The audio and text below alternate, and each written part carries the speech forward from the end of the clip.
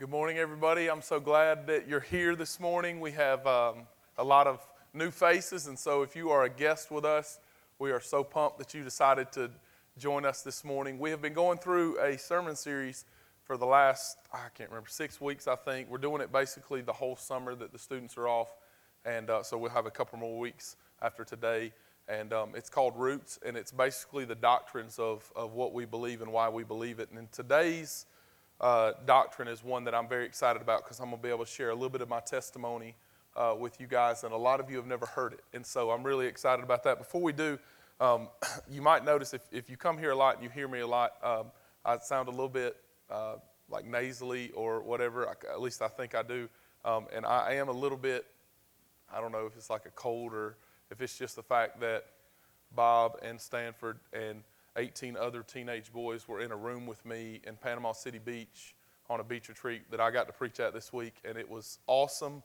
But if you've ever been in a room with 20 teenage boys, right, like, it's just bad. I mean, I'm just being honest with you, because they're so nasty. And Bob and Stanford are not. I got to brag on them. But everyone else was disgusting. And I think I caught some of their funk this week, and if y'all saw Facebook, I've had 3 people already ask me, what was that on your chest? And I'm kind of embarrassed that they showed that anyway on Facebook, but they did build a sundae on me. They didn't eat it off, that's disgusting, but they did build a sundae on me, so we had an awesome time, and 14 people stood up and acknowledged Jesus as Savior. That's the most important thing, and so we had an awesome time, but I'm exhausted, and so if I sound nasally, it's because of that, because I took some Benadryl last night and I feel a lot better, but anyway, we had a fantastic time. But in the middle of last week, while I was preaching, Tuesday night was the big salvation message that I had planned, and everything was based around the kingdom. And I like to gather my thoughts, so I'd put my jeans on, and the kids had already gone to eat. And I was kind of just getting ready by myself, and I was going to go to the cafeteria where the whole camp was eating in just a minute. And I get a phone call from Leah saying that her dad, who's here this morning, by the grace of God, had a heart attack right then. And so at like 6:05, I'm preaching in 1 hour. She said, hey, I'm just letting you know Dad's in the ambulance right now, and we're pretty sure he's having a heart attack. And earlier, their family's been going through a difficult time with her aunt, and I'm just like, all right, so do I preach or do I get on a flight? And there's so many whirlwinds that go on in life. And then the next day, by the way, Leah lost power for over 24 hours, and I'm like, God, if you're trying to tell me to come home, I'm going to come home as quick as I can because I want to sleep in my bed. There's nothing I can do right now. But I thought about a bunch of y'all because I've talked to at least 4 people from this church in the last week. And there's just some major whirlwinds going on in your life. And this is what the message that I want to tell you. And this is what I told the students an hour after my father-in-law was getting the stent put in his chest at that moment when I stood up and preached. And 14 people stood up. And it was that night. And it's just kind of mirroring what Jenny said. I told him my heart's kind of in a different place right now, and I'm kind of feeling uneasy, and I'm kind of struggling, but I really believe God's going to do something big because none of this is by chance, and God has a plan for everything that happens. And so I just want to tell y'all, this has nothing to do with my message really, but I just felt led to say it this morning. There's a lot of stuff going on in here. There's a lot of people that are really hurting, and I want to tell y'all that the reason you're hurting, I can't tell you.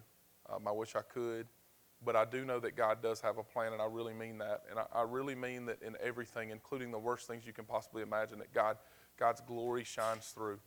And this morning, I'm very burdened. I'm very excited to preach this message, and it's because I do get to share my testimony. But I believe, with over 100 adults that are listening to me, that there's several of you that are struggling with this doctrine that we're going to deal with today, and it's eternal security.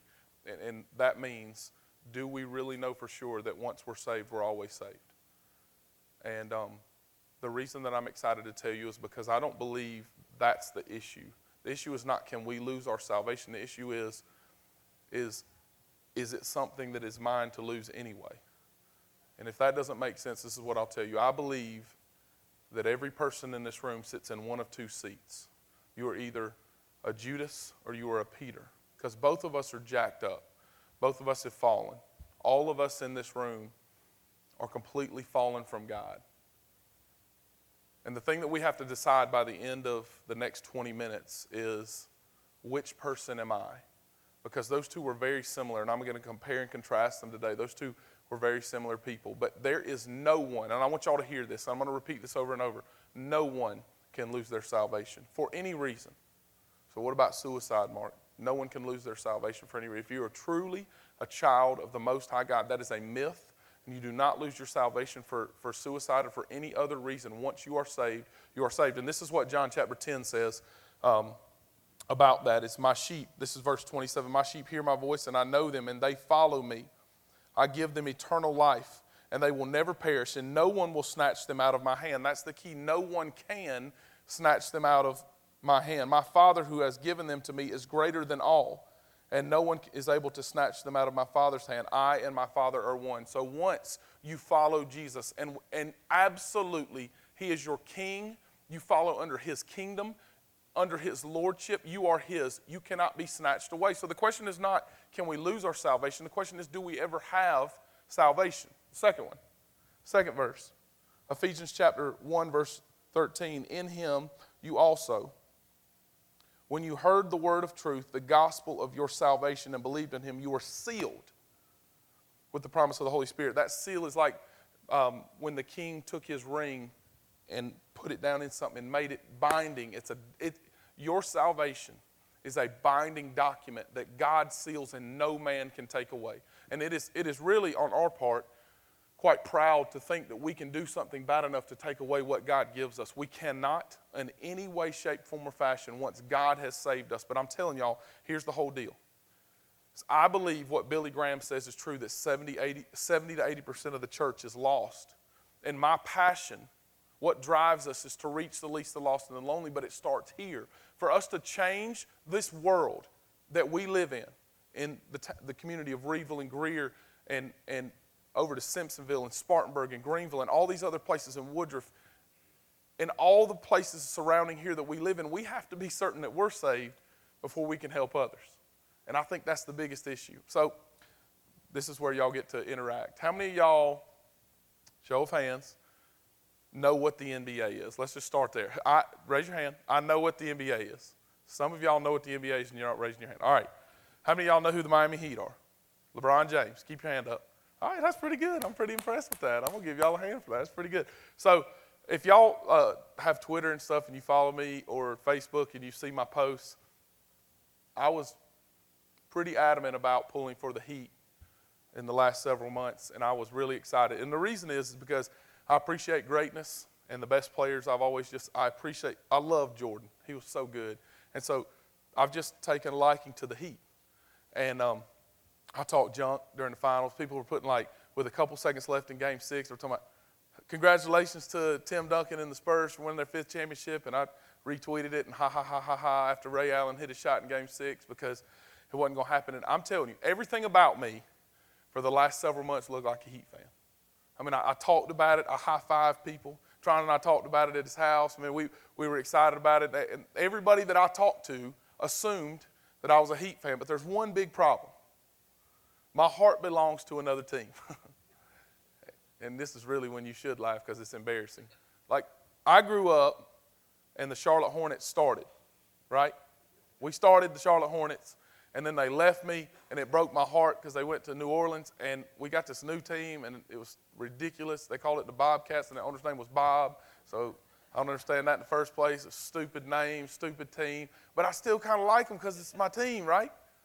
So I get so mad because they're so bad, but that's still my team. My heart is with them. And then this year we found out they're changing back to the Hornets, and it just blossomed something in me. I'm going back to the teal, baby. It's Hornets time, huh? And so as much as I like the Heat, when it comes down to it, my heart is with the Hornets.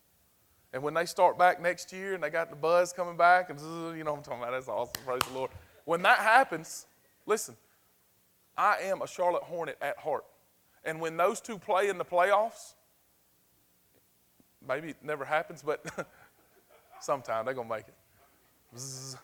When those two make the playoffs, I'm going to pull for the Hornets. Why? Because my heart is with them. And so I look, sound, act. I'm with, everybody believes that I'm a Miami Heat fan, but I am not when it comes down to it. I am not. I'm a Hornets fan. And that's exactly what a lot of us look like when it comes to Christianity. See, a lot of us play the game, and man, I'm talking about at church, we can put on the show. We can smile. Yes, praise the Lord, preacher. Y'all know scripture verses by heart? Because I did. As a teenager, I could name at least 100 verses of scripture by heart, and I was lost. And it is not because I didn't have plenty of head knowledge, it's because I had never made him Lord. And so in my life, everyone assumed, he's going to be a preacher someday. He's amazing. And if I had died at 16 years old, there's no doubt in my mind I would have gone to hell. Because I did not make him Lord of all, and my heart was somewhere else. I served this world and everything in it. Basketball was by far my God above everything else. I wanted to play ball and do that thing more than anything else. And there's a man in Scripture that was a lot like me. When you hear that one of the 12 disciples was not saved, it's kind of bothersome because you're like, they had to be. Jesus picked them and they were a disciple. I'm going to show you this morning. I want to give you 4 things. This is a different message than I normally preach because I'm going to go fast through these 4 things. But I'm going to show you 4 reasons that I believe Judas was lost. And then I'm going to compare and contrast him with Peter. And if you don't know who Judas was, Judas Iscariot was one of the 12 disciples. And he was the one that betrayed Jesus by taking the 30 pieces of silver and kissing him on the cheek and showing the people who he was so that they could arrest him. But before that happened, there were several signs that didn't make him lose his salvation, but shows us that he was never saved at all. And he was just like I was. And I want you to see him this morning. So there's 4 things, and this is roots, 4 different things of kind of like warning signs of how you know you're not saved. And none of us are going to be called some of these, but in some of them we can really tell if it's us. So I want to show you 4 things. The first one is he was called the son of destruction or the son of perdition. There was only one other time in the Bible that someone was called the son of perdition, and that was the Antichrist. And so let's start here. If you're called the same thing as the Antichrist, that's probably not a good sign for salvation. Would y'all agree with that? Awesome, Antichrist. Good job. Let's go to heaven. All right, so anyway, he was called the son of destruction or perdition. And this is what John 17:12 said. While I was with him, I kept them in your name, which you have given me. I guarded them, and not one of them has been lost except the son of destruction. And your version may say perdition, that the scripture might be fulfilled. And so the first thing that I want y'all to understand, because we've had this conversation, the guys and I, why did Jesus choose to use a guy that was lost? And it was to fulfill scripture. It was to fulfill the purpose. It was to fulfill the fact that Jesus had to be betrayed, and it had to be by this guy. And it doesn't make complete sense, but he was truly a son of destruction that was following him. He was basically, Judas's job was the chief financial officer. He could be something like the executive pastor of Jesus' ministry. And so he was closer to Jesus than any of us could ever be because he walked right beside him.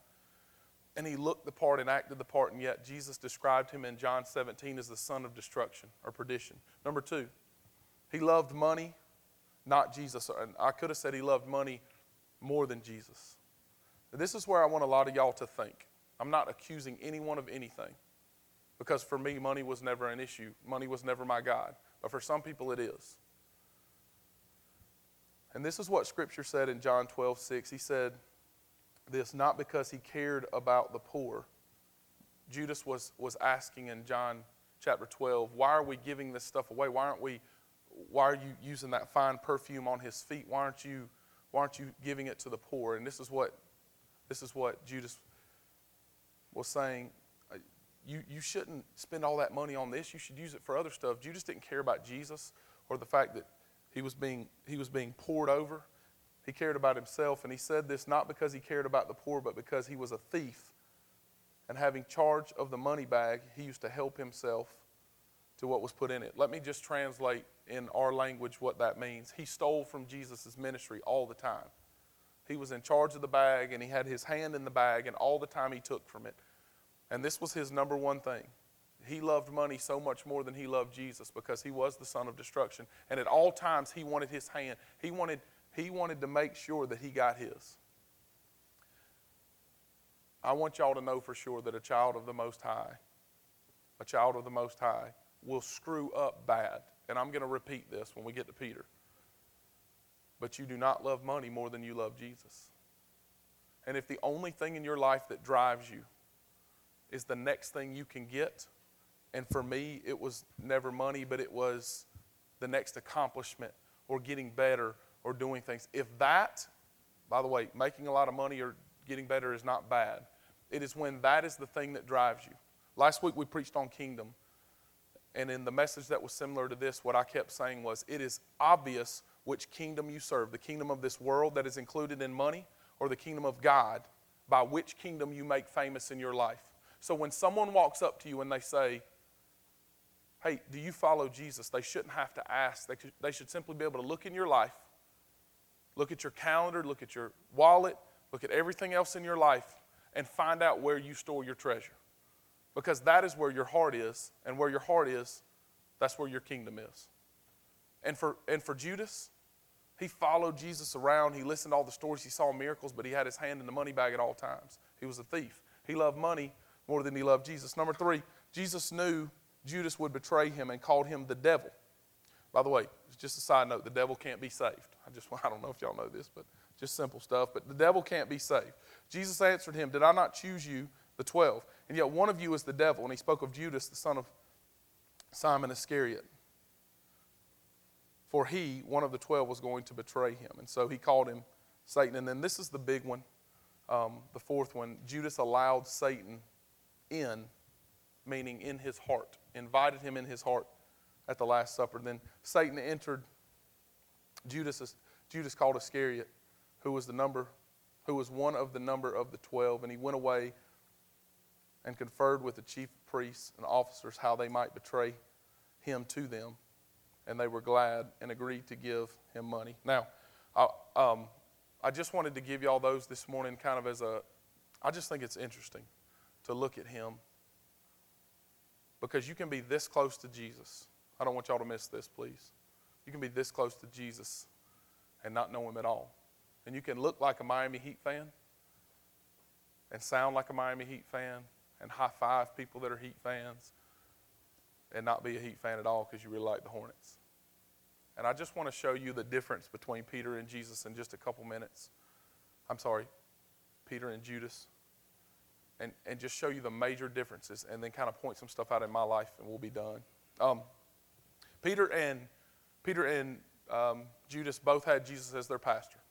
They followed him. He was their rabbi. So imagine having a small group. And I'm your pastor, but I'm not everybody's small group leader. And so it was much more intimate than what I am with a lot of you. It was like a group that met all the time, and you got to be close to him. And like there were a lot of other people in the group, but you were like really close to him. And that was Peter and Judas. They walked with him. They were close to him. They saw miracles for 3 years. They did everything with him.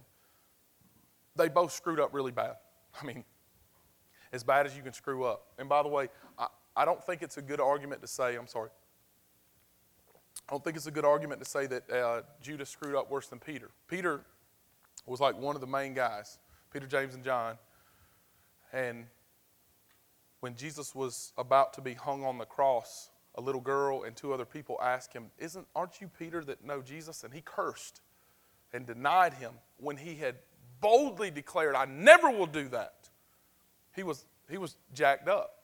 He was a man that had issues. And with Jesus about to be hung, the guy that you followed for 3 years, he was this jacked up. I don't know that cat. And then swore and then ran. And he heard the rooster crow 3 times when he did it. And he wept because he realized what he had done. And so their sin was equal in my opinion. One betrayed Jesus with a kiss, took 30 pieces of silver because he loved money, and sent him to the wolves. The other, when he had a chance to stand beside him, ran cowardly and denied him to people that would not have hurt him. And they were equally far from God at that moment. But there is one thing that separated them. At the moment when it came down to it, Peter begged God for forgiveness. Peter begged God for forgiveness. He begged Jesus, I cannot believe I did this. I'm so convicted. And God used him to pastor, to be the head of the Christian church on earth. The man that was the number one guy till Paul came around. He was the dude. And he was jacked up. See, Jesus doesn't need you to be right when you come here. He just needs your heart to be willing to be conformed to where he wants to conform it. And what did Judas do? Judas got caught and he felt terrible. And he took his money and threw it down, and he went out into a field and he hung himself, and his guts exploded open. And I know that's gross, but that's what the Bible says happened. And here's the major difference. And listen, I want you to pay special attention to this, because I want you to consider, are you Peter or are you Judas? One guy, Peter, screwed up bad. And the Holy Spirit convicted him of his sin, and he begged God for forgiveness. And one guy, Judas, followed Satan, led him into his heart, screwed up equally bad. But then when the time came down to it, he didn't beg God for forgiveness. He had guilt. Guilt comes from Satan every time. God will never make you guilty. He convicts your sin. If you are guilty and you beat yourself up constantly for what you did, it comes from Satan, because he wants you to be miserable. And his guilt led him to hang himself. And I believe with all my heart he's lost today and never had it in the first place, because he served money and he served himself. So sin was not the reason that he was gone. It was the fact that his heart was never there. And so when I was a teenager, when I was 6, I said a prayer. My dad talked to me. I had a great home. We were led right. Everything about me looked like I was a Christian kid. I never drank, never smoked, never had sex before I was married. I mean, I filled in the blanks of all the things that you would say a Christian kid should do, and I made 100 on the test. I really, truly led people to the Lord. And I'm not joking about that. I witnessed to people and shared my faith. And Matthew 7 says, by the way, that not everyone who says to me, this is verse 21, Lord, Lord, will enter the kingdom of heaven. Some of you will say, well, I prophesied in your name. I cast out demons in your name. I won people to the Lord in your name. And it was the perfect picture of who I was, and I was Judas. I was Judas. I was Judas. I had not lost anything. I had just never found him. And it was not until a mission trip in 1997 in July that I realized what I had done to Jesus and what he had done for me, and that I had never made him Lord. I had never truly called on him and said, Lord, you are Lord. And the game of basketball was not my curse. It became my mission field. And through basketball and actually sharing in the gospel with a kid and seeing him get saved that week, I got saved as a result. And it wasn't because of a pastor or a preacher that did it. I laid on the floor in front of over 100 students in Huntington, West Virginia on a mission trip at Marshall University, and I wept. I had tears, a puddle. And the reason is because I had played games my entire life, and I was Judas. Honest to goodness, the world and what I could accomplish was my God, and I tried to do good things to get me there. And I'm telling you something, in salvation there is freedom, that you know that you don't have to do good enough, that God is good enough. That Jesus through me is good enough, and his Holy Spirit lives in me. My body's the temple that houses the Holy Spirit. The Holy of Holies is inside of my life because I trusted him as Savior. And I am jacked up. I am screwed up. I've had many moments since 1997 that I look like Peter, but there is one major difference in my life from someone that is not a Christian, and it is this. It breaks my heart when I screw up. And I do it every day, and I can't stand it. I make myself sick because I know better, and I still do it. But the Lord draws me near, and I beg him for forgiveness. And 1 John 1:9 says, if you confess your sins, he is faithful and just to forgive you of those sins and cleanse you of unrighteousness. The difference between a lost person and a saved person, or between Judas and Peter, is that confession of sin and that drawing toward the Lord. You will all screw up. We all like sheep have gone astray, is what the word says. And if you think by getting saved, it's easy street and you're not going to mess up anymore, you're sorely mistaken. But friends, I'm going to tell you something. There's one thing that you'll know for sure, and that's that you have a peace. Through the middle of a bad war, on Tuesday night I had a tranquility that I can't even explain, and I knew God was going to do something crazy. I did not expect 14 students to stand up. But I knew God was going to do something, because I said, you know what? I can't help anything. I can't do anything, but I got you. I have a friend that sticks closer than a brother. And in the middle of my crap, in the ways that I mess up so bad all the time, my thought life alone should get me fired and send me straight to hell. But Jesus, in all his mercy, gave me grace. And I'm renewed every morning. The reason that I spend time and hammer y'all all the time, by the way, on social media and ask you in here, have you read the Word every day, is not because that justifies us. We are justified through Jesus.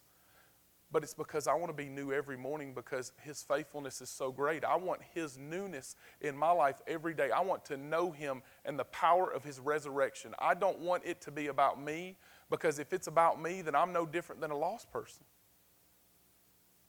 So the thing that you have to ask yourself this morning, and the thing that I want you to know more than anything, is you cannot lose your salvation. It is a glorious truth. We believe wholeheartedly that your salvation is secure and bonded. You never need to get saved again. The thing that you must ask yourself is, were you ever? Because that is the question. And I was embarrassed. I didn't want people to know that a pastor's son that knows all this scripture, I didn't want people to know. I knew that the Holy Spirit was pressing on my heart. I knew I was supposed to make a decision, but I was embarrassed to let people know. Can I just tell you something that everybody does know? That your life is a testimony to the fact of whether or not you know Jesus. And it is evident to everyone in this world which kingdom you serve, the kingdom of God or the kingdom of man. And for me, I just had a moment where I said, you know what, God, I don't care anymore. I don't care what any of these people think. I just want you above everything else. I want you above everything else. Nothing else matters in my life. I want you. And I laid on the ground, didn't talk to a soul, and just begged God to forgive me. And I believe with every ounce of my soul He did. And so this morning, as we close, what I want to ask you to do, I just want to ask you to be real. Be honest. I was pretty open this morning and told you about me and Judas and Peter, and it was quite a different message than I normally preach. But the truth of Scripture that I want you to know is you can know that you know that you know that you're certain that Jesus is your Lord. By trusting Him as Savior, by resting in Him, by giving yourself over to His Lordship. But a lot of you sit here and you wonder week after week, and I'm inviting you to stop wondering by simply saying yes to Him. It is not what you do that makes you holy and sacred. It is what He does in you. So stop trying so hard and just give up. That is what surrender means, is just to throw your hands up and say, I surrender. And I'm asking you this morning, will you surrender? If you're Judas in here and you know that you are, will you just surrender? Will you bow your heads with me real quick?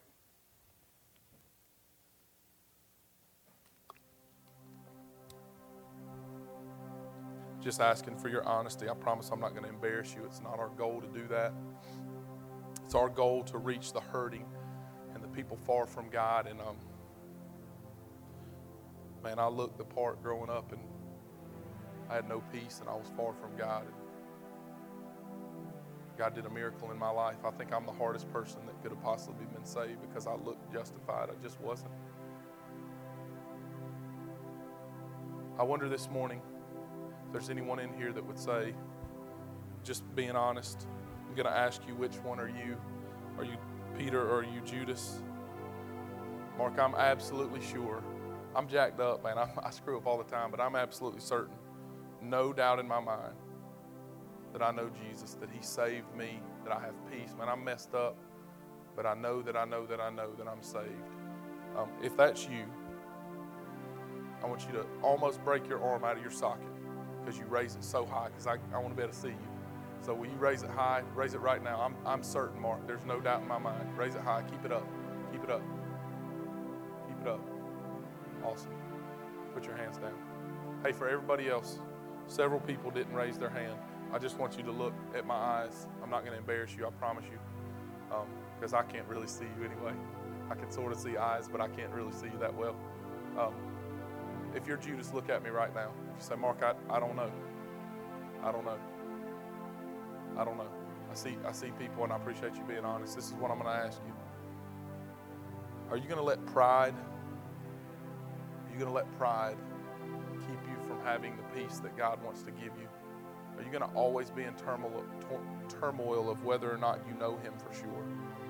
Because the truth of Scripture is you can just stand up, say yes to Jesus, and there will be a peace like you cannot understand. So here's the invitation is, are you a Heat fan? Truly. Or are you a Hornets fan that's just putting on a facade? And if that's you, will you stand up right now and say, Mark, I want Jesus right now. I want to know him. I want to be saved. Right now, I want to be saved. If that's you, don't let pride or anything else hold you back. I just want you to stand up. There's several people that were looking at me, and I want to know if there's anyone bold enough to say, I don't care what my wife thinks, what my friends think. I don't care what anybody else thinks. I just want Jesus. Will you just stand up right now? Right where you sit, I just want you to stand. Thank you. Who else? I'm looking out at you. I see one person. Will anyone else say, that's me? I need Jesus above everything else. I need Jesus. I need Jesus. Honey, if you'll go back, we have a lady that I want you to talk to. If you'll just step right out and walk back there. Is there anyone else that would say, this morning, more than I want anything else in this world, I just want you to step out, and we have a volunteer that I want you to talk to. We have a couple people now that have gone back. I want to know if there's anybody else. There's nothing that Satan loves more than to make you wonder and deny you the truth of Scripture. He loves the church because I believe he has his hands on the church, trying to keep them from doing what's right, and that is to take a step of faith and shed their pride. Last chance this morning. Does anyone else want to say, you know what? I want to do this. I want to get saved. Hey, can everybody look at me real quick? Can we celebrate the fact that two people stood up and said yes to Jesus?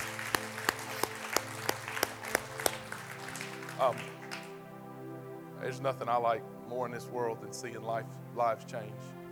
Seeing people stand up and knowing that the Holy Spirit has a hold of their heart, because you can just see it in their face. And you could offer me $1 million, and I'm not lying. I'm telling you the truth. I'd much rather see that than $1 million. Because that $1 million isn't going to be worth anything 80 years from now for me.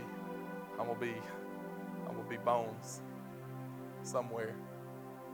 But I'll be in heaven celebrating with Jesus, and we'll have the best worship service ever, because we'll have Jesus in his glory, and we'll all be there together. And so let me just tell you this. We have a couple minutes, and before our Nick team, in just a second, I want to bring our Nick team up here, but let me just say this before we do. I don't know if it's what it is. I don't think I've eaten bad, so I'm pretty sure it's the Lord has just convicted me so much about what this fall is going to be like, and it's gonna get crazy. It's gonna get crazy up in here. I'm asking y'all to start preparing yourselves now. Our sermon series in August is going to be all about our preparation for what God's going to do in our church. And so I'm asking you to prepare yourselves now. We are going to transform this community, because we are going to just be so focused on serving God and following him. And show everyone in your life that you're Peter this week, that you are truly sanctified, that you're changed, that you're not a Judas, that even though we are screwed up, and every one of y'all will screw up, and I will screw up worse than any of y'all this week,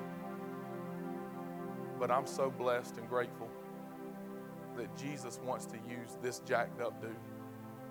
And you can be used. I don't care if you're going to Nicaragua, and like 12, 15 of us are, of our people, or if you're going to your house, there's a mission field in every single person's backyard.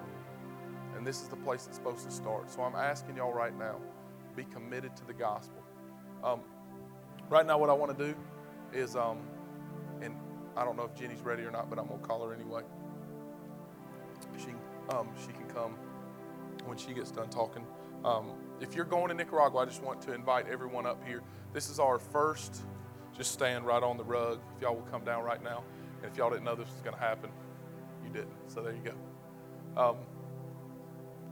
This is our very first true mission trip. We took Josh and Austin and Davin and I took a trip to Nicaragua in February, and so it was just to kind of prepare and get ready. But this is our first trip as a group, and I'm really excited about these guys that are going. I believe it's going to be an awesome week, and I want y'all to know, for the duration of our church, Lord willing, it outlasts all of us here. This will be a key to us. It starts in Jerusalem, which is our community, but we'll go around the world. And so I want all of y'all, it's going to be crowded, but if you're claustrophobic, just put your hands over your face. I want to invite all of y'all to come, and we're just going to pray over them as a church. We're going to dismiss this way So from the back and everybody, I just want y'all to come. You can hold hands, put your hands, stretch them out, whatever y'all want to do. And we're just going to ask God to bless this group in travels and that He does an amazing thing this week. If you don't want to come all the way down here, you don't have to. You can stay kind of where you are, but just touch the hand of someone close to you. And we're just going to pray that God does a great work this week through our mission team. So.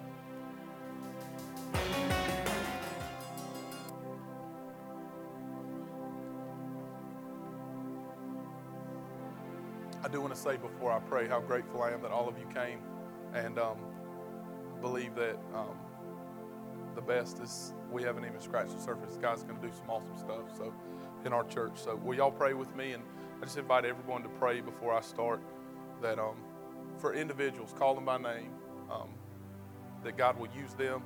I'm going to tell you something while y'all are praying. God has blessed me every time I've gone on a mission trip. Been to Nicaragua 6 times now, and every time I've gone, I feel more blessed than the people that we bless. And so I'm asking y'all to pray that God will do something in their lives individually, and then the way that we can minister to the people that are there that don't have much at all. It's pitiful.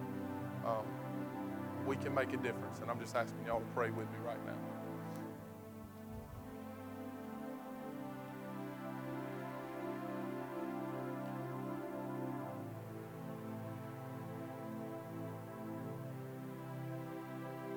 Lord, it's such a blessing to have people that answer your call. Because the last thing you said before you rose and ascended into heaven was go and preach. Go into all the world and preach the gospel and baptize them in the name of the Father and Son and the Holy Spirit. And you said you will receive power when the Holy Spirit comes on you, and you will be my witnesses in Jerusalem and Judea and Samaria and the ends of the earth. And today, Lord, we go to those places and to the far places that are difficult. Lord, it's hot. They have next to nothing in the places we're going to minister to. And I just pray for blessings on this group. For each individual, I pray that you'll do a move in their heart. And most importantly, God, through what we're doing, through working on a house, building houses, through witnessing, through Bible clubs, through everything that's going to be taking place, we just pray that you receive glory and that your work is done and that miracles happen and they come home and they cannot contain themselves because of what they saw that you did that could not be us. And God, for the work that we have to do here this week, we just commit ourselves to you because we want to make a difference for you, whether it's here or in Nicaragua this week. We want your glory to be shown, and we want to be that it's evident that we're a child of the King. So God, we commit ourselves to you. We are so grateful that you choose to use us in spite of us. We love you, Jesus. Amen. Y'all have a great week. We love you.